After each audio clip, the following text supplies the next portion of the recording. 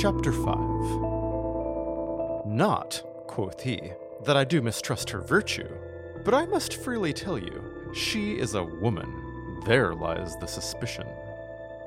Francis Rabelais, Gargantua and Pantagruel, 1534. My roommate sits at the kitchen table, half a summer sausage on a plate before her.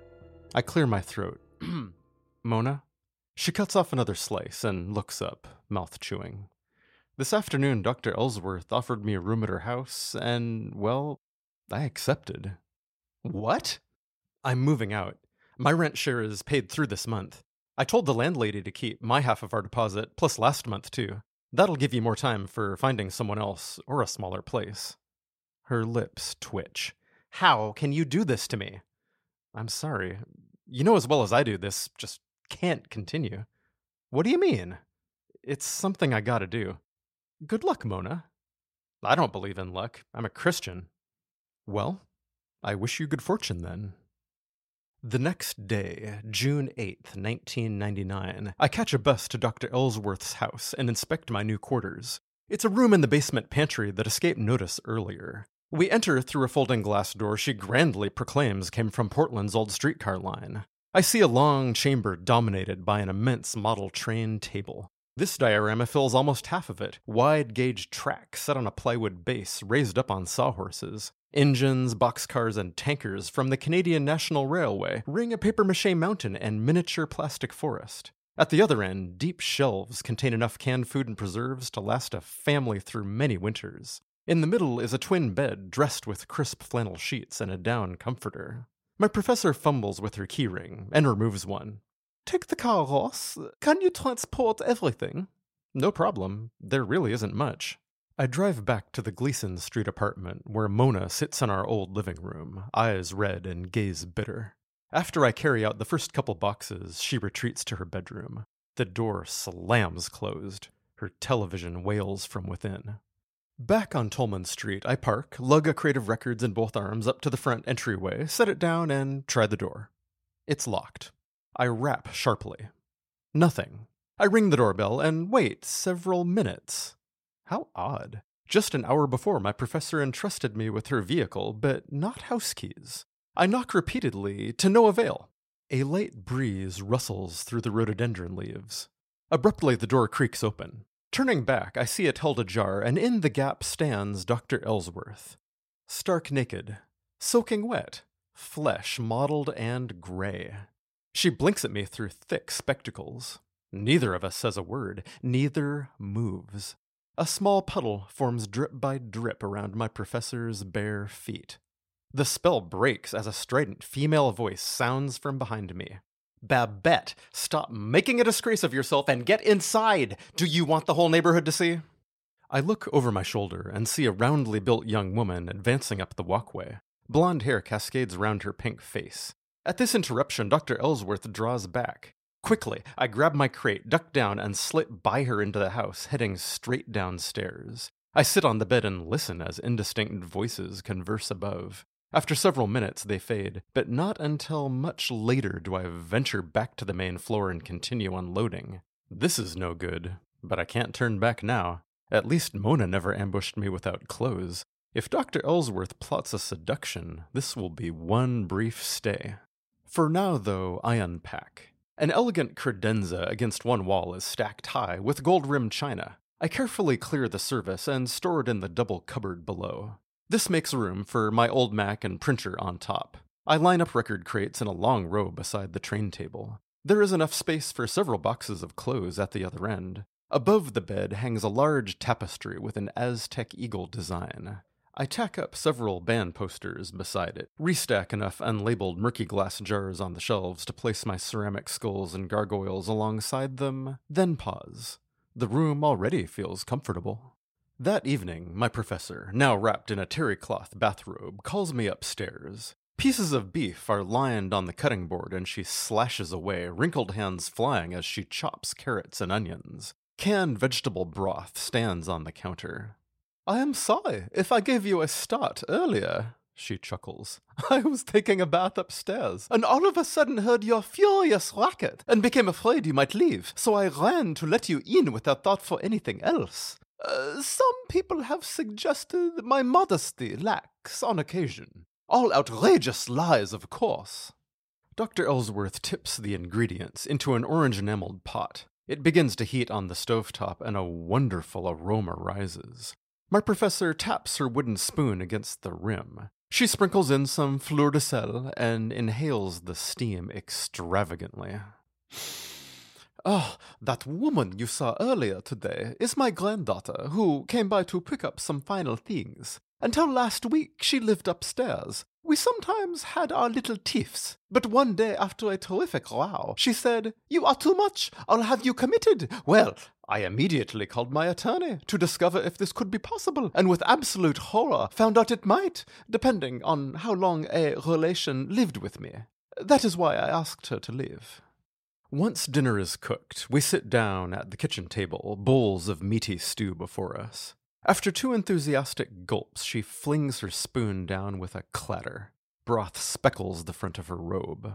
What I would like from you is help with the garden, housework, and some other things which are now difficult for me.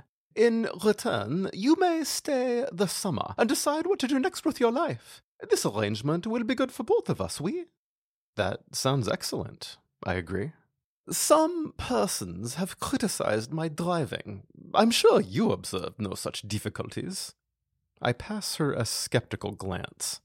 Dr. Ellsworth exhales slowly. Do not bother with an answer. I see it on your wretched face.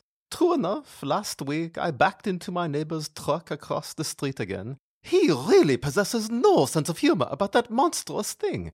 Perhaps on occasion you might drive me to appointments or to school as well. Over the next several weeks, we settle into a routine, and I assist Dr. Ellsworth as much as she requires. Her most desperate need is a chauffeur, and soon I motor her almost everywhere, school, doctor's office, or the grocery store. High-strung and impatient, she abandons English fluency during intense moments. Out of necessity, I soon learn basic French directional instructions. From the passenger seat, rings flash as she gestures and cries out, "À la gauche, trop tard," and most commonly, "Vite, vite." My professor often requires assistance with her wardrobe, but I discover her inability to match articles of clothing is not carelessness, but color blindness. "Oh, I loathe that term," she barks. "Colorblind? It's an accusation, as though there's something wrong with me. My vision is perfectly fine, only not seeing the same colors as everyone else. The French word is so much better. It's simply called daltonisme, after a scientist named Dalton who studied it." Her mouth arcs downward. "However, as with many things, how I perceive the world is not consistent with majority viewpoints. On occasion, people suggest colors I find entirely appropriate. In fact, clash. Perhaps you could arrange my closet so I might dress with greater ease?" "Certainly," I agree. Her eccentricities amuse me more with every passing day. Dr. Ellsworth's chambers are in the master bedroom upstairs, with blood-red carpets and striped felt wallpaper. She chatters away from an ornate chase lounge while I organize her large closet, segregating easily confused colors on hangers into defined sections. There are many tops, from professional blouses to festive sweaters in vibrant orange and hot pink. The skirts are more straightforward, almost all shades of black, blue, or gray. Underneath lay piles of shoes, mostly flats or low heels. These I match together and line up. My professor inspects the new system and nods approvingly. "Perfect," she says. I discover her untidy mop of hair is a wig. Rather, a succession of wigs. 7 foam mannequin heads are glued to a top shelf, each with consecutive days of the week scrawled along their base. Blank eyes stare from beneath rows of iron gray bangs. Dr. Ellsworth views clothing as an inconvenience to be tolerated only in public. But however nude my professor stalks around the house, she is never without wavy curls atop her head. Sometimes, after retiring for the evening, she calls me from atop the stairs, and I see a completely bald skull silhouetted against light from her bedroom. While friendly, Dr. Ellsworth keeps a modest distance physically, and my initial fear that she desires more intimacy evaporates. Our life pattern grows quite agreeable. We eat together, often out at elegant restaurants, and she pays every bill. A large satellite dish in the backyard streams French news and other foreign networks. Everything possible she experiences in French, from Quebecois television broadcasts to the caller ID setting. A monthly newsletter from Reed College lists plays and lectures, which we regularly attend. Her social life far eclipses my own, and the telephone rings at all hours. The early morning and late night calls are usually from France. One night, she laughs loudly and breaks off as I pass through the kitchen. "Oh, my cousin in Pont-la-Nouvelle just called me her little rat," she explains, the receiver covered with her palm. "Oh, it's a great compliment." Several times a week, we view films upstairs, selecting from her vast VHS library. Just off the master bedroom is a parlor with comfortable chairs, a couch, and one wall completely papered in forest motif, with leafy branches wall to wall. Her VCR and television sit beside an ornate easel. It holds Renoir's classic impressionist painting of a young blonde girl surrounded by flowers and greenery, blue eyes staring vacantly. Over multiple evenings, Dr. Ellsworth shows me a BBC series adapted from Balzac's 19th century novel Cousine Bette. She sits on the edge of her seat and cries out with delight at every devious turn by which the title character tries to bring about the destruction of a family who wronged her. At one point near the conclusion, Cousine Bette's victory seems complete. My professor scowls in sudden irritation, lunges forward, and presses stop. "There we are," she informs me, arms folded obstinately. "That is the end? Well, at least it should be." I stare in surprise. She sighs. "All right, we will see it through to the true conclusion if you insist. But I warn you, these next minutes are unforgivable. I hope Balzac roasts in the deepest circles of hell for ruining such a perfect story." We continue, and as predicted, Balzac betrays Babette's heroine at the last minute. "I wish I knew a way to permanently delete that," my professor grumbles. "See, you must understand women, Ross. We are not so physically strong as men, and therefore other means must be found for survival. An ideal female might not even stab her opponent, but should persuade someone else to use the knife. That is why I love these tales, where women achieve their goal by any means. The war against our sex is total, and it invades every area of our lives, even language." She ejects the videotape and feeds it into a rewind machine. The device cries in shrill dismay as it whirs. "As far as gender bias goes, English is not so bad grammatically. The words, however, are still deplorable. Start with what you study, history. Well, that's easy. The story of men and what they say happened. Then, a pen. Well, that is literally a penis. An ink-suffused penis, which a man uses to record skewed versions of the past, while his biological penis writes the future through women's bodies. Whereas the word vagina, that means nothing but a sheath for a sword. So I take great pleasure when Cousine Bette appears triumphant, and it nearly kills me that she fails." The machine squeals to a halt. My professor removes the tape and slides it into a case on the coffee table.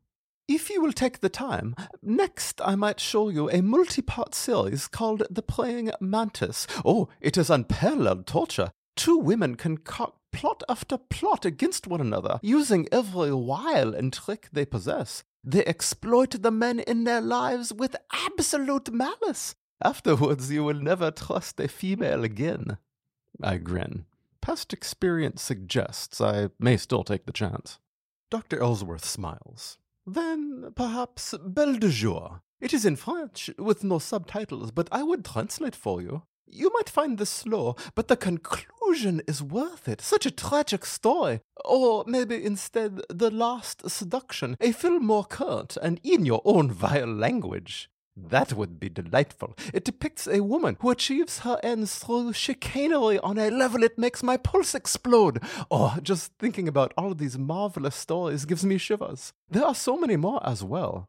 I am certain we shall have splendid times together." Our daily mail, which I pick up after it drops through the front door slot, contains many peculiarities. My professor subscribes to several periodicals, from the Canadian newsweekly Maclean's to the French Le Monde Diplomatique, plus cultural publications from Germany and Russia. I observe nearly half are addressed to Albert Ellsworth, and the rest Elizabeth Ellsworth, Bobby Ellsworth, or Babette Bonifant. That was my husband, you see, she explains, with a dry laugh when I inquire about Albert. He died many years ago. Some people even suggest I had him murdered. She licks her lips in satisfaction. What would you like me to call you? In France, I was known as Babette, which translates to Elizabeth. But the use of several different names has often proved valuable for me. Are you aware that when the French first heard English, they described it as a sound like the barking of dogs? She grits her teeth. And now, I must speak it every day. From that point on, I call her Babette.